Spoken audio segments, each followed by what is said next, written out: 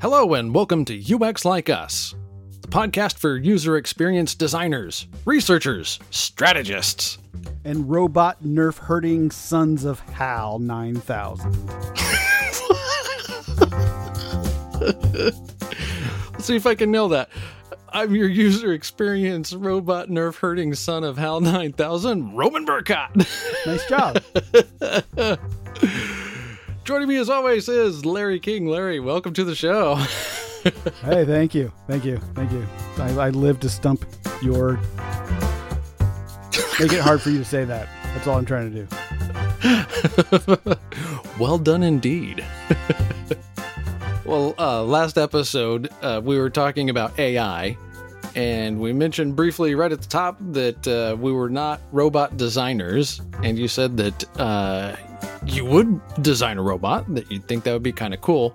We were going to talk more about it, and then we kind of meandered a bit and forgot to revisit the subject. So I thought designing robots would be worthy of an episode all its own. I love it. And I think we should start with talking about our favorite robots.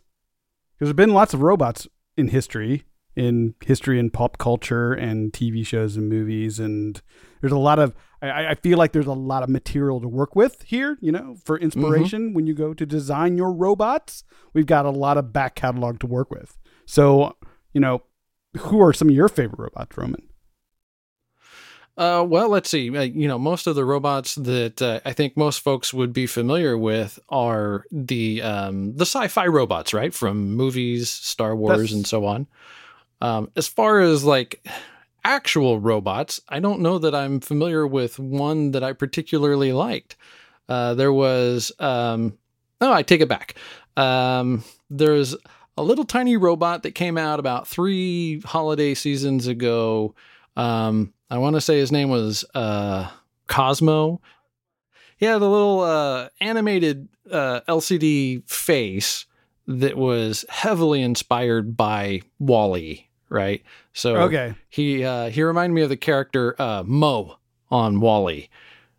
And he, didn't do very much of anything, but he was loaded with personality. So like if you just kind of were playing with him and then stopped playing with him, then, he'd go through various phases of impatience and, trying to figure out if you're still there.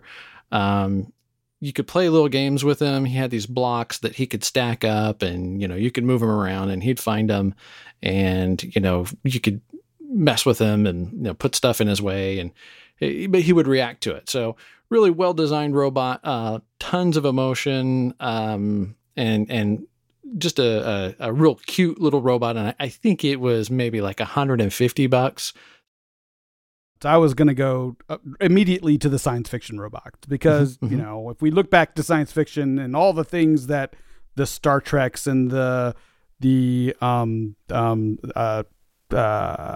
Space Odyssey 2000 movies, with the iPads and that Star Trek with the communicators and all that stuff. That's the kind of robot. That's the kind of science fiction I want to draw from, because if I'm going to design a robot, I don't want to mess around with the things that can be done now. I want to think about the things that can be done in the future. Right. So, so I made a list of all the robots. I did a stream of consciousness thing with robots. And then I started to apply a taxonomy to it because, UX designer. I started getting into there's famous robots, and then there's the good robots versus the evil robots, and then there's the useful robots versus just the goofy robots, the human robots versus the robots that are just very utilitarian. Anyway, so obviously there's there's the big ones, the R2D2s and the C3POs, which to this day my wife does not know the difference between. Although I quizzed her on it earlier today because I told her I was going to, mention that in this episode. And she actually was able for I think the first time ever to distinguish the two. I was, Kit from the TV show from the 80s, Knight Rider. Well done. Very good robot car that was very influential in my youth. You mentioned WALL-E earlier. Ute? In my youth, I like to. My cousin Vinny was also a very influential in my growing up. Wally, like you mentioned, Wally and Eva, the love interest robots there. I always like to go back to the Disney robots. We talked about the Carousel of Progress on an earlier episode, and that features heavily the Disney robots that they made up in the 50s, where they had all these actuators and stuff and hooked them up to real humans that recorded their movements, and then they made the robots do the movements. And so those Disney robots, one of the first ones to get into that uncanny valley of robotdom. Johnny Five from Short Circuit, remember him? He's looking all for the input, and he was trying to be the funny guy. Johnny Five is alive, yeah.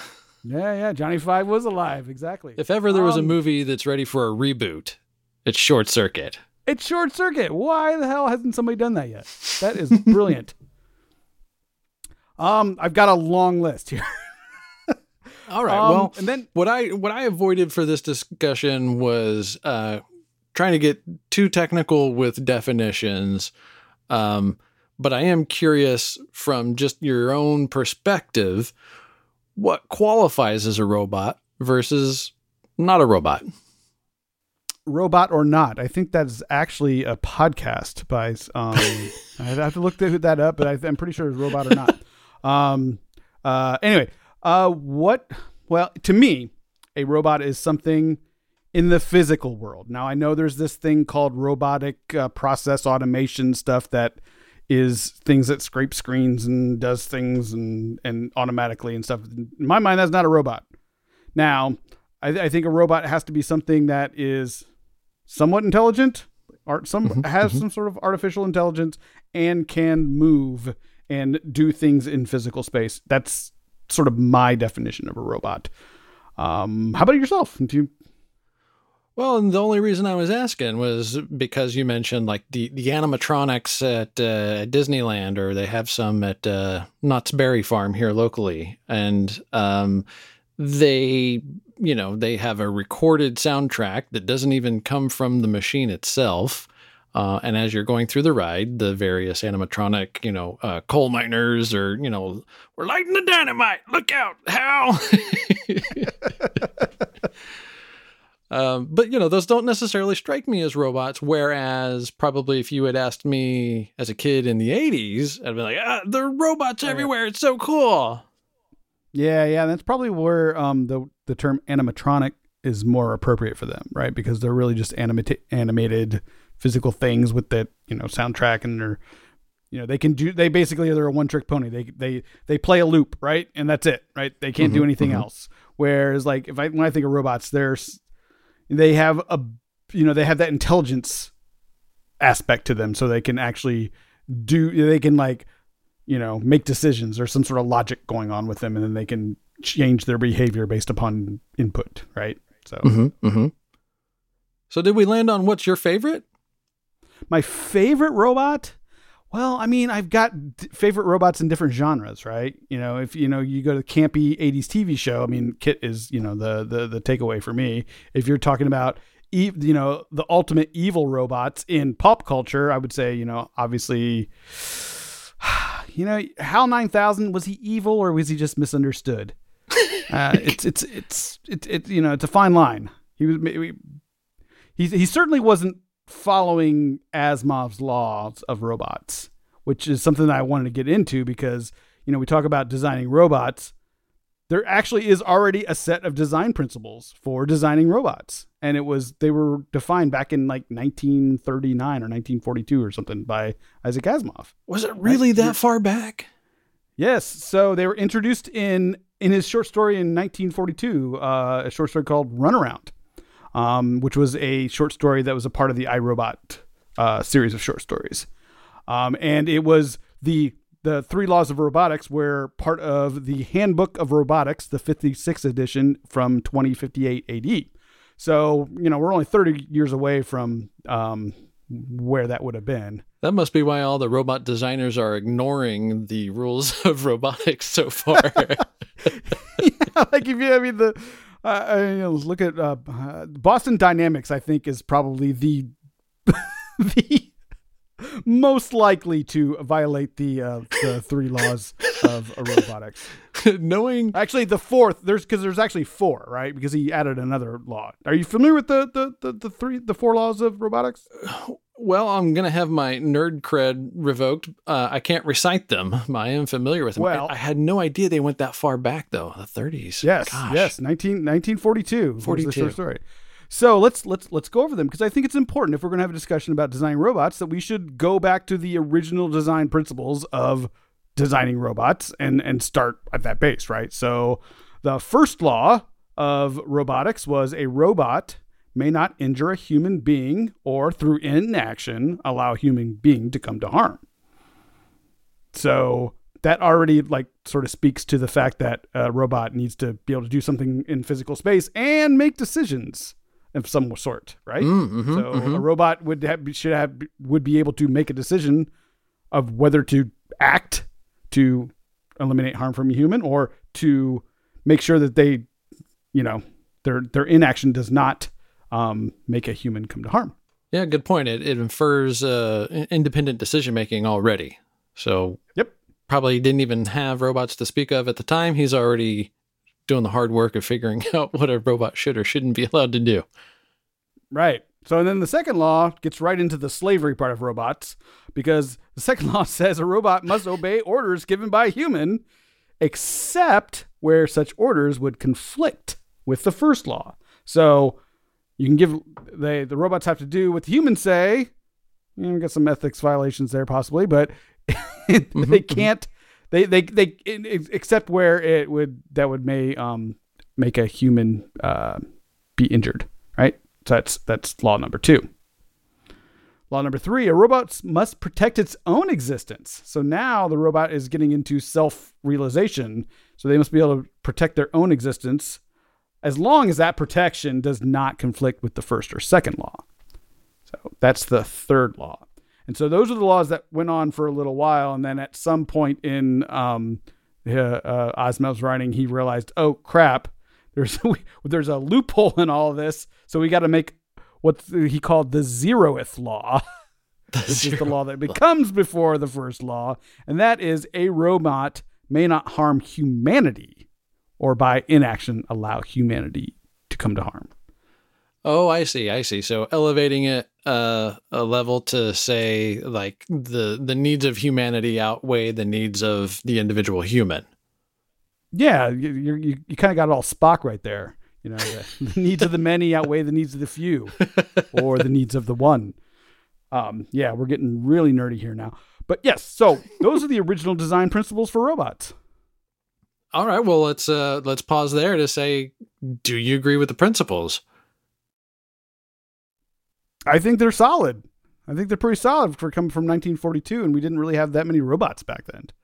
Well, there's definitely that, the ability to think through not just, the invention of robots, but the proliferation of robots to just be everywhere in society doing stuff, thinking largely for themselves, and then, what kind of laws would govern them.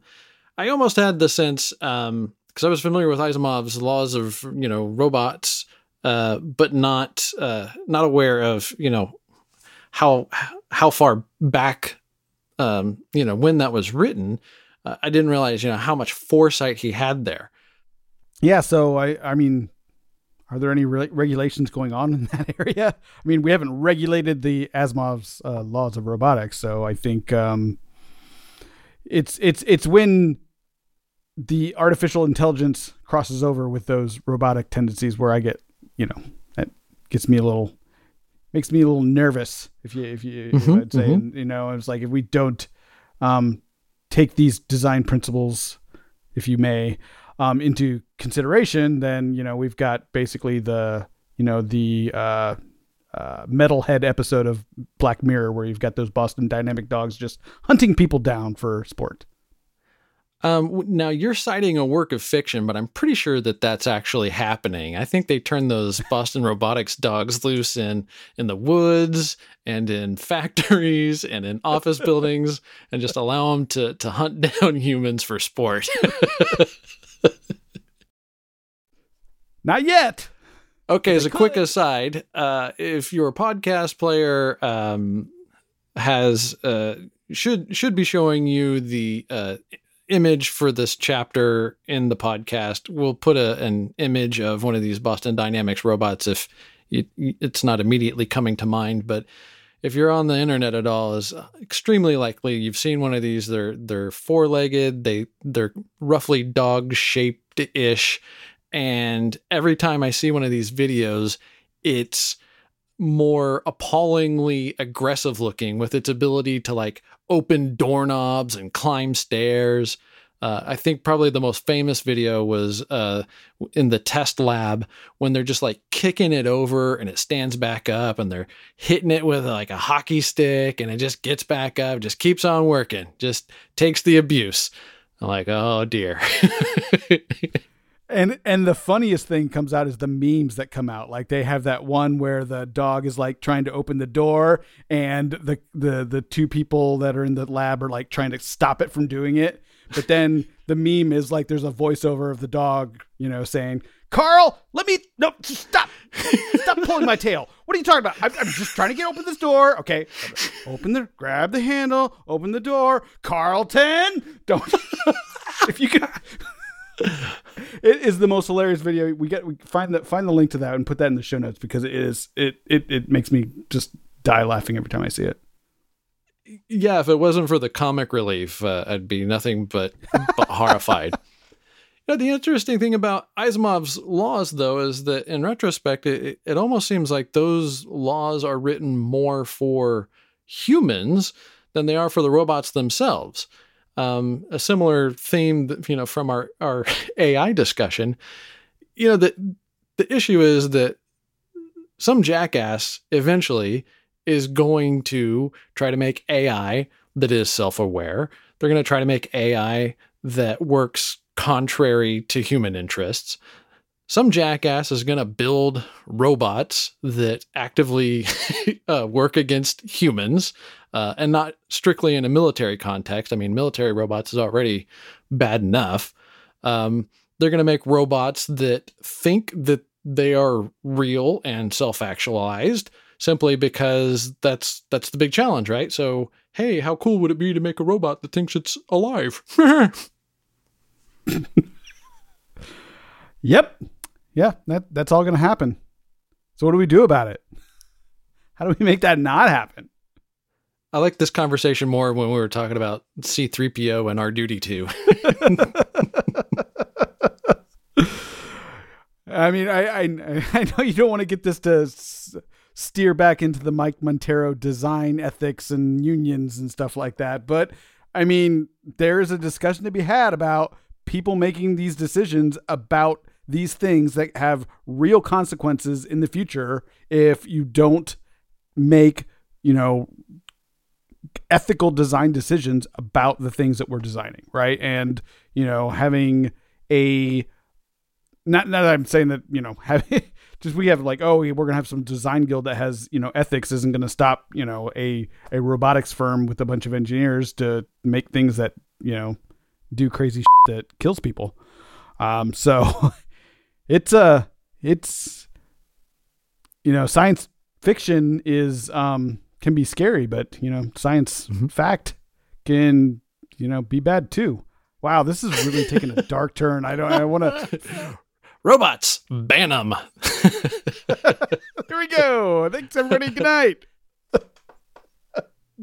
The core of the discussion was around you saying that you would like to design a robot. And my immediate reaction was that I would not like to design a robot.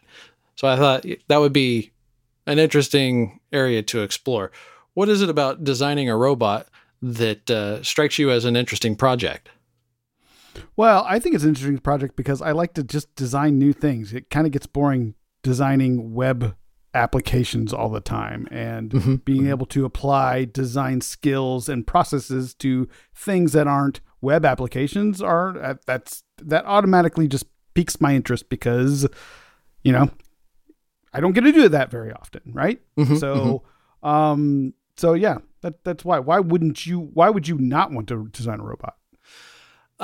Well, I would enjoy it from the same perspective as what you're talking about, like doing something new and, diving into a new field of design. Even just kind of the research for this episode was really interesting and entertaining. I think what struck me as being like, oh man, that sounds like a really, I guess not a miserable project, but just super challenging, right? Is having some notion of how complicated it is when you start trying to imbue any kind of a personality into a robot. So if it was design an automobile factory robot, or a Boston Dynamics robot that's, just designed to go out and kill people and, call it a day. Yeah. Okay. That'd be interesting. But, if you had to then figure out what personality should this Boston Dynamics murder machine have, that's a little bit more nuanced. Well, again, we have lots of pop culture to draw from that. Lots of really good bad guy characters from movies and TV shows and books and stuff from the past. I don't think would be any problem to figure out what kind of personality that killer Boston Dynamics robot should have. Maybe the Joker, if you're going for something lighter. Right. Well, it's kind of give you a nice, have a nice day. But no, like we were talking about the Yankee Cosmo robot. What was, delightful about him was that he certainly wasn't terribly functional. He didn't do a whole lot. It wasn't super capable in terms of, he's got, treaded, tire treads on wheels. But any little thing he ran into, he would get stuck. But he just had the cutest little face, and he'd smile, and he didn't have words. He just kind of make little grunts and noises that kind of expressed these pseudo emotions. But something like that, because it wasn't super realistic in terms of, a human expression. It was cute and charming, but also very disarming because there was nothing there that, implied that it could do more than just be a toy. Right. So it begs the question, should robots even have quirky personalities with, these, anthropomorphic characteristics? Sounds to me like that's like trying to be, it's analogous to the anthropomorphic design that was pervasive like in the late 2000s, early 2010s. But do we really need that? It's like, do you want your robot vacuum to like be all quirky? It's like, oh, sorry, I ran into you. No, you just want it to not fucking run into you. Just sweep the damn floor, right? And not bother you, and don't do it at a time that's inconvenient to you. And I don't want to really kind of notice it. I just want it to happen when I'm not there, right? So it's, or when you ask, and this isn't robots, but like, these intelligent assistants where, you ask something and they're like, oh, they say something cute when they can't complete your task. That's just infuriating. You don't want that. So I think when you're designing these things, you should go back to first principles of like, start with the problem. Don't start with like, what would be fun or what would be blah, blah, blah, it's like, start with the actual problem you're trying to solve. Right. And it's just, to my mind, it's the same design process you do with anything. It's like, start with the problem. Don't start with the technology. Understand what, the human element, the human touch points and the, and how they're interacting with whatever the robot is or the product or the service, whatever. And then, start there. Right. And like, I just can't see how some of these, quirky, cute things that get out into, mainstream products like Alexa and Siri get out there and aren't, get past the design step of like, oh, wow, that's just really annoying when you screwed it up and you just didn't do what I wanted you to do. And you're trying to be cute about it. So, well, it's interesting to me that the longer I live with them, the more the more dissatisfied I become with Alexa or Siri. So when they were first introduced, they were very limited, and even the voices were just not that good. And so when I could, get the weather, with my voice, like that. Oh man, this is great. This is amazing, but I didn't really have much expectation. I noticed, gosh, I don't remember when it was, but a couple of years back when they did a major overhaul of Siri's voice, where all of it was synthesized, but it was just brilliantly done. And her voice is really good now. The better her voice is, the less satisfied I am, because all I ever get out of her is, I don't know that one.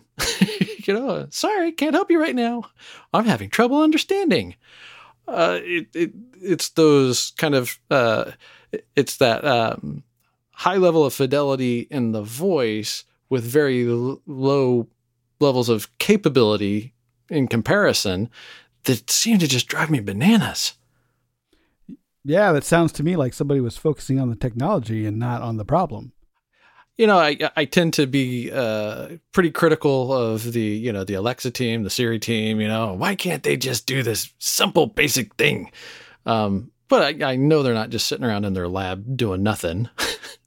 Yeah, well, I feel like the Alexa team gets it right more often, because I've got both. I've got 2 HomePods in my house, and I've got multiple Alexas in my house, right? So I've used both of those platforms pretty heavily, and I feel like Alexa gets it right more of the time than Siri ever does, right? So to bring that back to the realm of robotics, if you're designing a robot, I guess, one of the biggest decisions to make is, what's the interface? Like, do you try to go voice driven?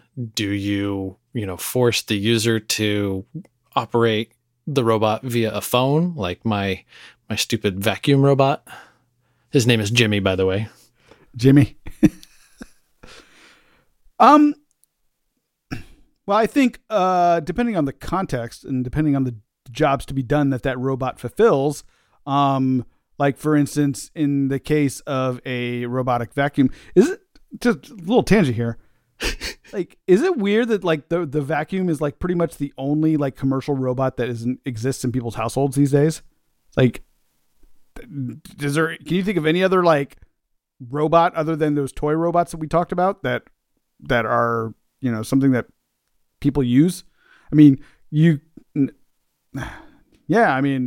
don't think automatic shades count as robots unless they have sensors that say, "Oh, it's light, it's sunny out. I'm gonna put the shades down."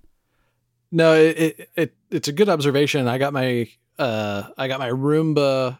Well, I got my first Roomba. Probably, what was that? 2006, 2007, somewhere back there. And it was, pretty brilliant. All things told, it's a stupid, vacuum that just drives around randomly. Roman, it's a smart vacuum. Excuse me. Yes, it's a smart robotic assistant vacuum home cleaning device. No, the first one, it didn't even try to be smart. It just ran around in, random order. And the smartest thing about it was that when the battery was low, it would look for the, infrared beacon on its charger and try to make its way home. Now, that one was old and broken, and I ended up getting a new vacuum robot. This time it was, I forget the brand, but it's a knockoff. It's not a real, it's not the iRobot. Roomba. Right. It's not an iRobot Roomba, but it's practically identical. All the features are the same. It would almost appear that they've open sourced the plans on those things to where the Eufy? The Eufy? Yeah. How you spell it? Eufy. Yeah, something like that. Eufy. I have no idea how to say that. Yeah. So, I got one of those and it works better than my original Roomba. Probably not as great as a current generation Roomba. But it's good enough. But you're right. It's really the only thing I have in my house that could be considered a robot, really at all. Yep, and you've been through 2 generations of robot vacuums, and I haven't had one. Do they work? I mean, do they keep your floors clean with like kids and like in my house, there's like stuff on the floor that just cannot be vacuumed up, right? It's like, whole Cheetos and just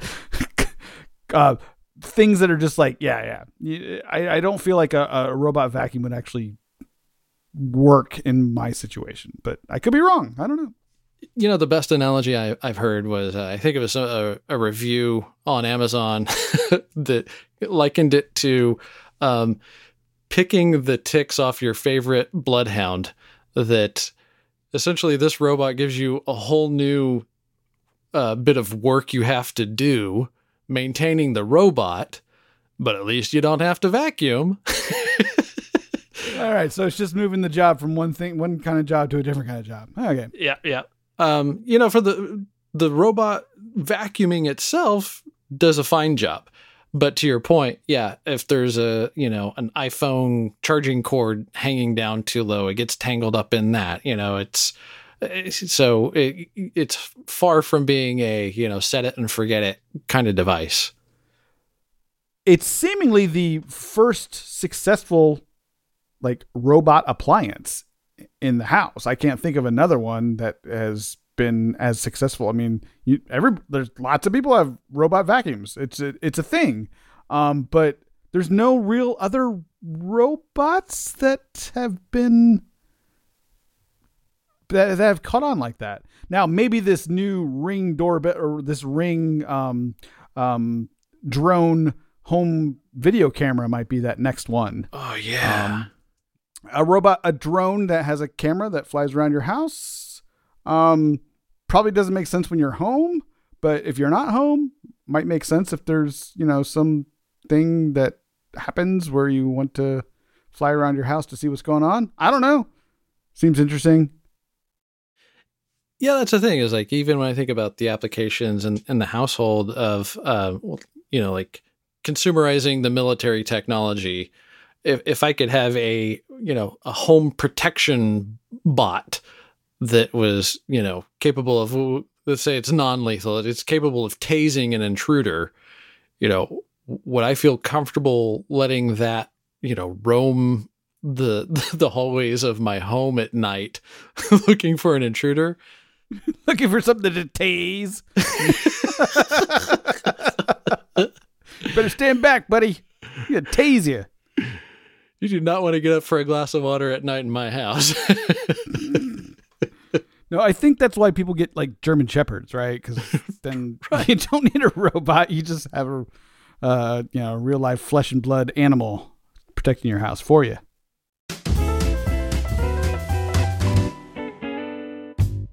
Well, as far as the interfaces go, the Eufy vacuum bot, the Roomba, both of those devices, rely heavily on the smartphone as kind of the enabling technology. Kind of removes the need to interact with it directly.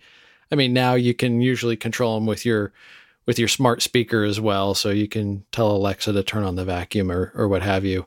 But there's certainly not much in the way of, an 80s robot where you've got, something you talk to it and it does stuff. It's certainly not a Jetsons robot. Brings you a tray of Tab.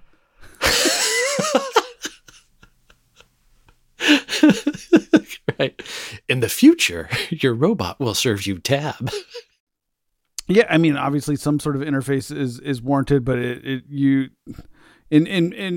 the case of a robot vacuum, I just want that thing to be autonomous. It should just know when to vacuum and when not to vacuum, and when the floor is dirty and when the floor isn't dirty, and when I'm around and when I'm not around.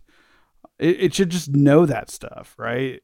Like even my phone, iOS 14 with the widgets and things like that have been pretty interesting because I feel like the machine learning on the phone's getting a lot better, and I have this home page on my phone now that's not the the old widgets page, but the new home page where you can put widgets on the actual Springboard screen.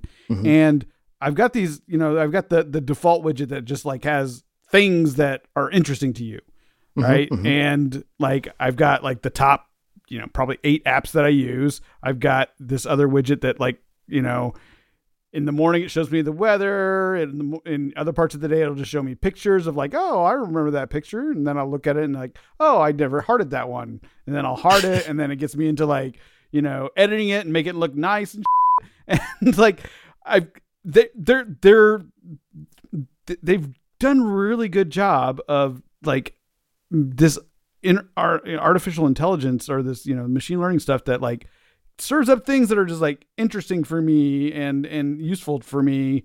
And another thing they did was like when you swipe down in Control Center, it's like it's got all the lights that I turn on and off manually, Oh, right. normally right there. And so now I just like, oh, now they're right there. I don't have to go into the app to do it because it knows that I want to turn those lights on in the morning and off in the night. And it's pretty cool. Right. That's the thing, is that a lot of what we're experiencing as, kind of the state of the art is really good automation. So like the iPhone demo where they were demoing the new mini HomePod. And if you ask the HomePod, how late is Target open? Then when you jump in the car on your CarPlay, it's already got the map to Target laid out for you. So it's really good automation and, kind of anticipating what's the next logical step. I don't think we see that in robotics at all. So like my vacuum doesn't say, you know what? I see a mess on the floor. What I really want is for the robot to notice and go get it. Now that would be, autonomous, and not just automation of me having to tell it, okay, every day at 2 p.m., I want you to go out and vacuum the living room. It is pretty much worlds apart, as far as that goes. What I really want to know though, is if you're designing a robot, do you put a face on it? No. Just no. Discussion closed. No. Yeah, agreed. The end. The end. I mean, potentially that's part of what I think makes those, robots with faces tend to be the creepy ones. So it came up in the previous episode where we're talking about the Hall of Progress? The Carousel of Progress. Carousel of Progress. Good that it's circular as a Carousel of Progress. Well, I didn't tell you that in addition to Asimov's 4 laws of robotics, or his quote unquote design principles, I had like a few of my own, and they were: don't be creepy, don't try to be cute, and stay the fuck out of my way.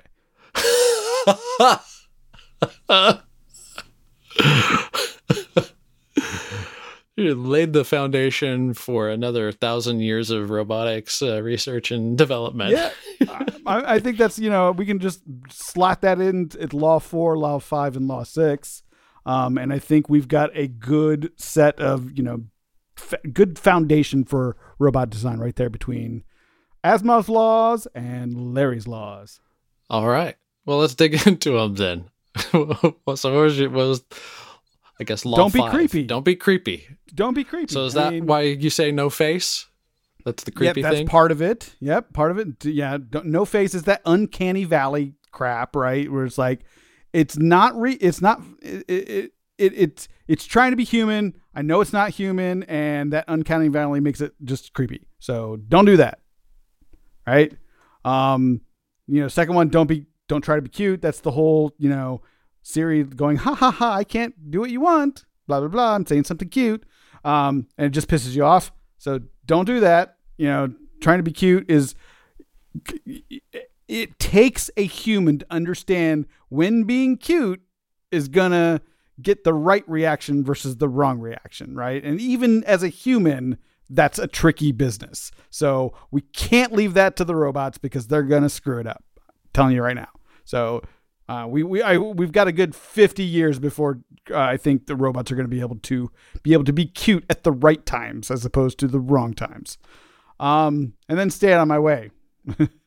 Well, so those first two, that don't be creepy and don't be cute, almost strike me as a continuum of the same thing, right? It's like, sure, trying to express these like nuanced human, I guess, reactions or interactions in a way that robots just don't seem like they're anywhere near having the context to be able to pull off. Yep. Yeah. Like I said, I think that's going to take the Singularity to get past that one, because they're just not smart enough.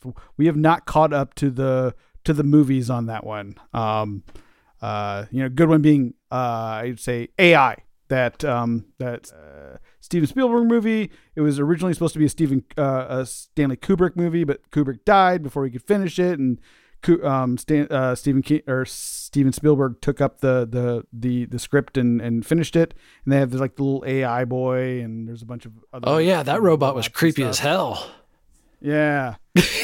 But I mean, a lot of those robots were, it's obviously because they were actors, actors trying to act like robots. So we kind of got you got actors trying to act like robots and robots trying to act like humans. And so you'd say, you're obviously the actors acting like robots are going to be less creepy and cutesy than the opposite.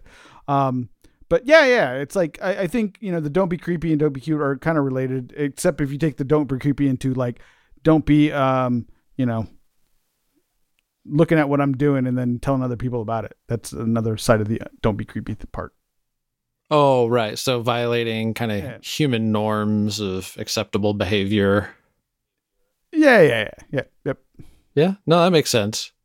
You mentioned the Uncanny Valley, and I think maybe we'll just unpack that a little bit in case anybody is not familiar with it. I'm looking for the date. I don't see it, but I do see, thanks to my friends at Wikipedia, more than 40 years ago, Masahiro Mori, he's a robotics professor at the Tokyo Institute of Technology. And he wrote an essay that was talking about how essentially if the representation of the personality, basically if a robot is more abstract, away from human features, that it's acceptable.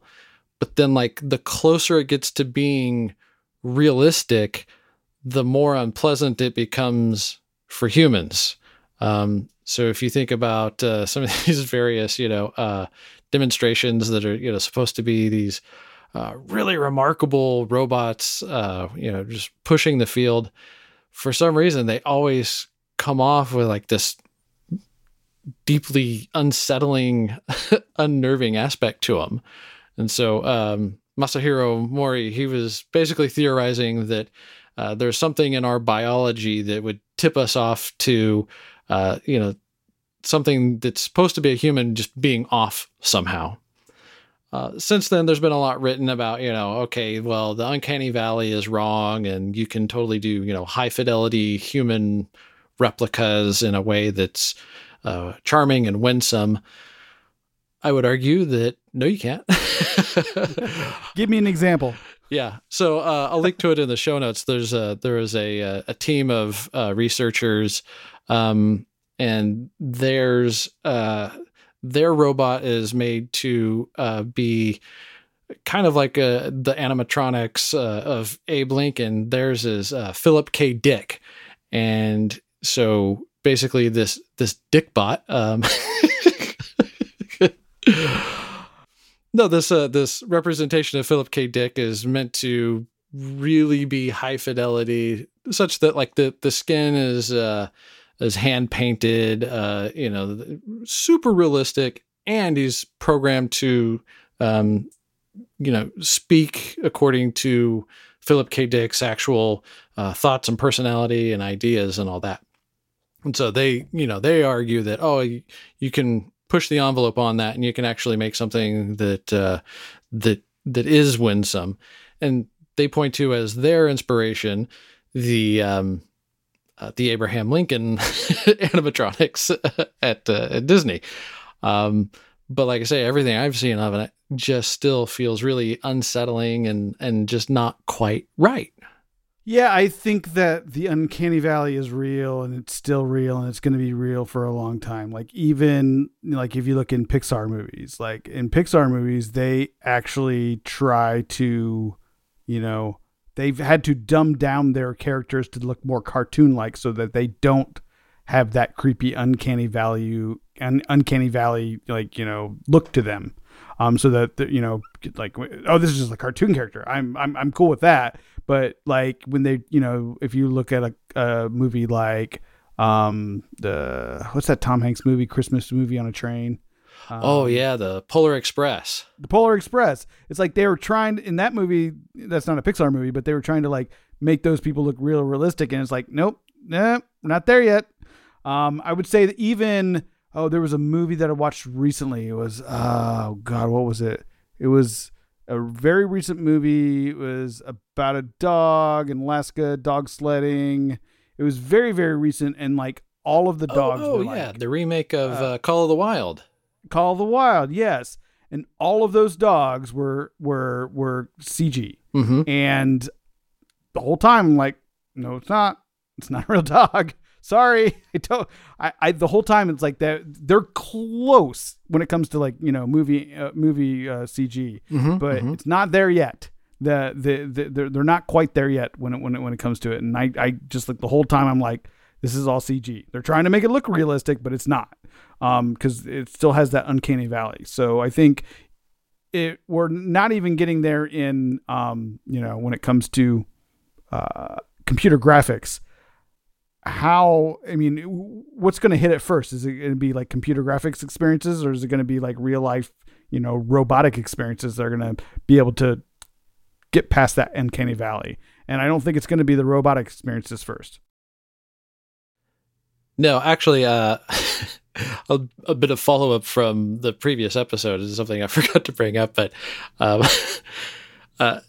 in the time since GPT-3 was introduced and, you know, kind of stunned the world with its capabilities, this week I saw an article where GPT-3 has been running amok on Reddit and fooling a lot of people, but up to the point where it was talking about having like suicidal feelings and how, you know, if it wasn't for my parents, you know, I wouldn't be here today. And like reading this stuff is like, again, there's where we need the loss of robotics for humans, because some a-hole decided, oh, wouldn't this be cute to just, you know, let GPT-3 loose on Reddit and see if anybody notices. And, you know, to their credit, a few people noticed, but a lot of people were like replying with genuine empathy for this person who is posting this really heavy stuff about, you know, these complicated feelings. And it's kind of perverse when you think about it, because, you know, the AI isn't experiencing these emotions. It's not like GPT-3 is sitting on its, you know, up in the cloud somewhere, feeling lonesome and depressed and contemplating its own, you know, existence. It's just crapping out text that's, you know, basically designed to fool people into having their own emotional response. Really, really uncool. Yeah, and that actually reminds me back of a Black Mirror episode that I think talks really well about the progression of realism when it comes to those different, you know, multimodal interaction experiences. It was about this guy and this woman. I'm looking it up right now, and they are. Give me a second. This will help me a lot. It's called Be Right Back. And it was Domhnall Gleeson was one of the actors in it, and it's basically this man and this woman, and they're in love, and they get married, and live in this house, and they fight a little bit, but it's okay. And then one night he goes away and he gets in a car accident and dies, and then there was this service that has like, very much like a GPT-3, has sucked up all his social media posts and every bit of information about him and turns him into a chatbot for the wife. So the wife can now go to this chatbot and like talk to her husband, her, you know, late husband, like it's really him. And it's like very, very realistic, because he knows, because they have all this, you know, machine learning data about all the way he talks and the way they interact and things. But eventually she orders a robotic doll of him, and it's just like him. And and it is, it talks like him and like looks like him, feels like him, acts like him to a point, but not completely. And there's, even in that case, there's this like little uncanny valley that makes her just like, okay. And she ends up, having his kid like posthumously. And then he, the kid's there, and then the kid has a dad, but she doesn't really ever interact with him anymore. So the robot impregnated her? No, she got pregnant before he died, and then she had a kid, and then she got the robot version of her beau. Anyway, so it's, obviously in the spirit of Dark Mirror, it's very, dystopian. But it really gets to that uncanny valley of it has that progression from a chatbot to actually talking to somebody on the phone. That's what it was. It wasn't a video chat, but it was like you were actually talking to her on the phone, like actual talk. And then, of course, she got the robot, and even in the super realistic robot and IA, version of him, she still like ended up rejecting him because he was not the real person. I see. All right, so don't be creepy, don't be cute, but then you have a really interesting final law, Larry's laws of robotics. Stay out of my way, right? Stay out of my way. All right, well, expand on that. What inspired that? Well, I mean, it's like, if I think about the robotic vacuum that I've never had, if that thing got out when I was like trying to walk around and do shit, then I would be totally angry. It's like, why are you doing this? I'm obviously walking around. Please do not vacuum. Goes back to, just, anytime that Alexa has ever said, hey, there's a new blah, blah, blah, like, it's happened a few times where they like, you've obviously gotten an ad from Alexa and it just speaks up. It's not happened very often, but it's happened a couple of times, and a couple of times is too many times. Yeah. In my book. We actually got the original, Alexa View or Alexa Show or whatever Alexa Show with the video screen. Oh, and it just basically showed these distracting things all the time, like news headlines and stuff like. It's like I don't want to see new headlines. I don't want to just like see news headlines out of the corner of my eye and then get distracted by it. And then it's like I have enough distractions in my world. I don't need some other thing distracting me. So it's like, don't do things I don't care about, right? Just only do the things that I want you to do, and don't do things when I'm doing other things that are conflicting with the things that you're trying to do. So, stay out of my way. Don't get in the way of my goals when I'm trying to achieve them, whatever they may be. I hadn't thought of that, but I'm glad you brought it up, because it's been on my mind in a different vein. I'm really concerned about the rise of autonomous vehicles, because those sons of bitches are going to be driving the speed limit. Or there's only two speeds that drivers around you go. They're either going way too freaking fast, or they're like too slow and get the hell out of my way. Right? Right. There's come on and maniac. Exactly. Yeah. And it's all relative to how fast you want to go at that particular time. Yeah. But it's a fair point. Southern California, if there's not soul crushing traffic, then you ought to be doing at least 85 miles an hour. And that these doggone autonomous vehicles are going to, attempt to follow the law to the letter and drive you the speed limit and be in whichever lane they find convenient for them to optimize fuel consumption or what have you, rather than being more based on like the social contract of driving, right? Like you go the flow of traffic, you try to get out of the way if you see somebody coming up fast, at least if you're a nice person. Yep. Yeah, it's a good thing that autonomous vehicles are like still far, far away and not going to be the norm for a long time. Well, they're making claims. I don't remember the name of the company, but Phoenix is now officially set to take passengers in their autonomous vehicles. Yeah, that's the alphabet Waymo. That's Waymo. Wait, yeah. Yep, Waymo, whatever it's called. Waymo, Lamo. Waymo, Lamo, bunch of nerds at Google making cars. Yeah, so I'm it's one thing to be confident enough to be a passenger in one of these things, but what really concerns me is just the effect on traffic in general. It's going to be a madhouse. Well, I'm just trying to stay at home and not drive anywhere. So like my car's like my wife's car literally we had to jump it the other day because like we just don't drive it anymore. It's like oh yeah, that's right. If you have cars, you got to start them every once in a while. Otherwise they will not just start up. Yeah, if a driverless vehicle can deliver my food to my home and I never have to leave the house, that's, damn near miraculous. But if I have to share the road with one, I'm done. I'm done with that.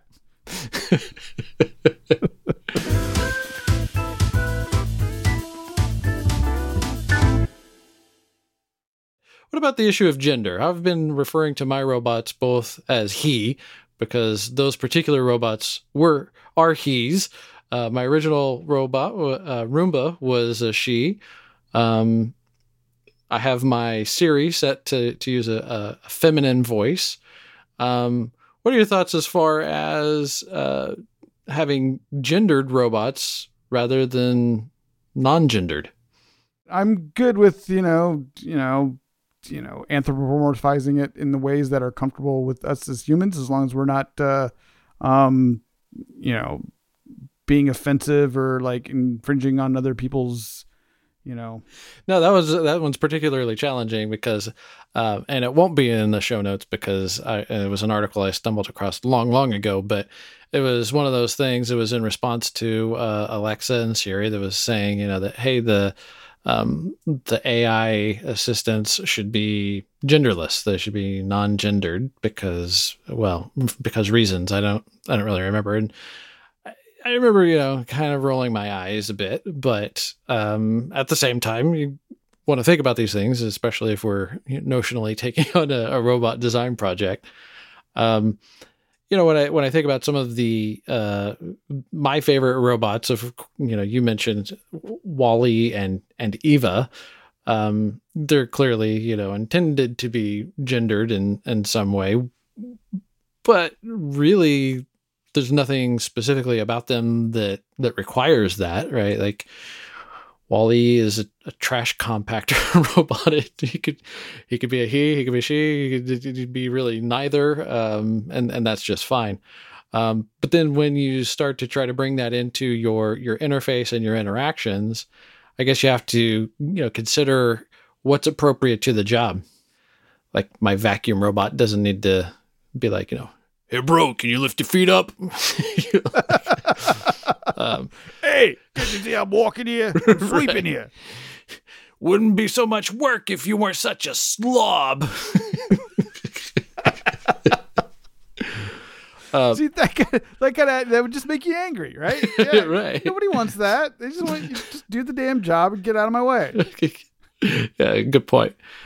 It's like emphasize all the things about you that are the good things about you being not human. But yeah, but then the realm of androids, right? Robots that are specifically made to emulate human characteristics. So not necessarily saying it has to have like a human face on it, but generally speaking, like C-3PO, I think would be considered an android, where an R2-D2 would probably be considered more of a robot, right? Like it's not trying to be a human representation. Well, maybe androids aren't necessary. It's like, what do you need an android for, right? I just need a robot to do this thing I want, this job I have to be done. But what does being an android and being humanite bring to the table for me, right? I have a family. I have, the friends that I, interact with, and I'm great having, interactions with them, and that fulfills my life. Why do I need to have those same relationships and interactions with a android?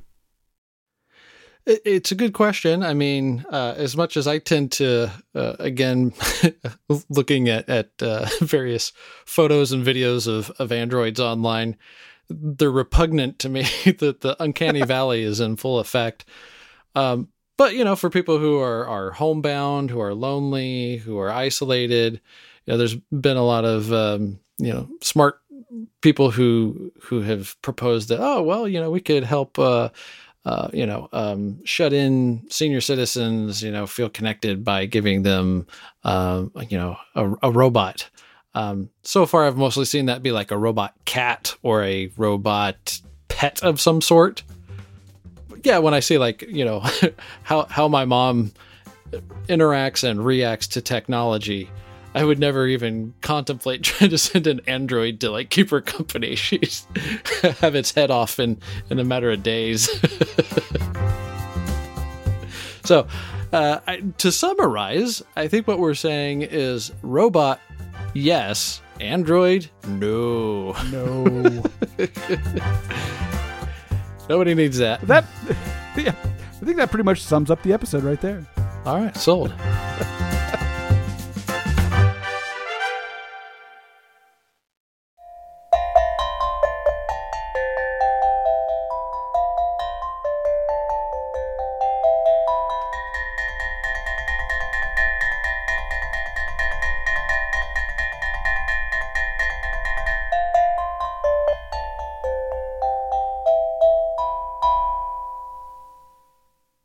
The soundtrack to your dystopian future is provided by Larry King.